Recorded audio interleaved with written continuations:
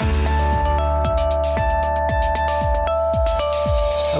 and a very warm welcome to another episode of the Tips and Advice for Business podcast.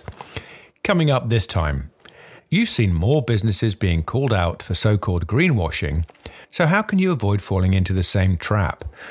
Or is it best to say nothing about the green credentials of your business? Keep listening and we'll explain all that you need to know about this increasingly important subject. You're listening to Tips and Advice for Business, the weekly podcast that trawls through the latest business news, legislation and case law, distilling often complex legal and tax requirements into bite-sized advice and realistic solutions to everyday challenges. And all this in just a few short minutes, because we know that your time is precious. The Tips and Advice for Business podcast is freely available on all the usual platforms such as Spotify, Apple, Amazon and Deezer, and is brought to you by those ever so nice people at Indicator FL Memo. For supporting information, please visit indicator-flm.co.uk. Your host today is Duncan Callow, solicitor and publisher. This week we're talking about the environment and in particular greenwashing. Many businesses are getting themselves a poor reputation for the practice. How can you avoid falling into the same trap? Or is it best to simply say nothing about the green credentials of your business? So what is greenwashing? Well, according to the Cambridge Dictionary, to greenwash is to make people believe that your company is doing more to protect the environment than it really is. The truth of the matter, however, is that around 40% of green claims are thought to be utter hogwash. So why are they doing it? Well, the most obvious reason is to sell more products and improve a business's profile. Phrases like eco or recyclable appeal to increasingly eco-savvy customers. Even the colour of the packaging can sway people, and many will pay a premium for such products. YouGov research in 2021 found that the purchase decisions of 52% of UK adults were influenced by a brand's eco credentials, and that figure is only likely to increase. But not all greenwashing is intentional. Some companies have made claims on issues that were either poorly understood or for which they couldn't provide enough evidence. They made claims at a time that they thought they could get away with. This doesn't mean that they got off lightly, however. So how is this matter policed? Well, there are two main bodies that regulate green claims: the Advertising Standards Authority, ASA, and the Competition and Markets Authority, the CMA.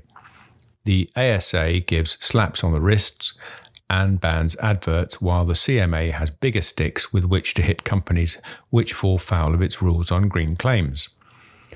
The government is keen to give the CMA greater powers to impose sanctions on businesses found to be in breach of consumer protection laws, with fines of up to 10% of global annual turnover for those found guilty of greenwashing.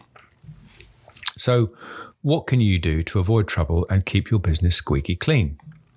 Well, both the ASA and CMA are paying more attention than ever to the environmental claims brands make. Their focus is on the big companies. The CMA is targeting fashion first, then it's going for the food sector. But it's worth understanding how best to stay on the right side of the rules. Now, we think the best place to do this is by starting with the Green Claims Code. Just enter it into your search engine of choice and you'll quickly find it, and it's free to download. The golden rules are that you must ensure that claims are truthful, accurate, clear and unambiguous.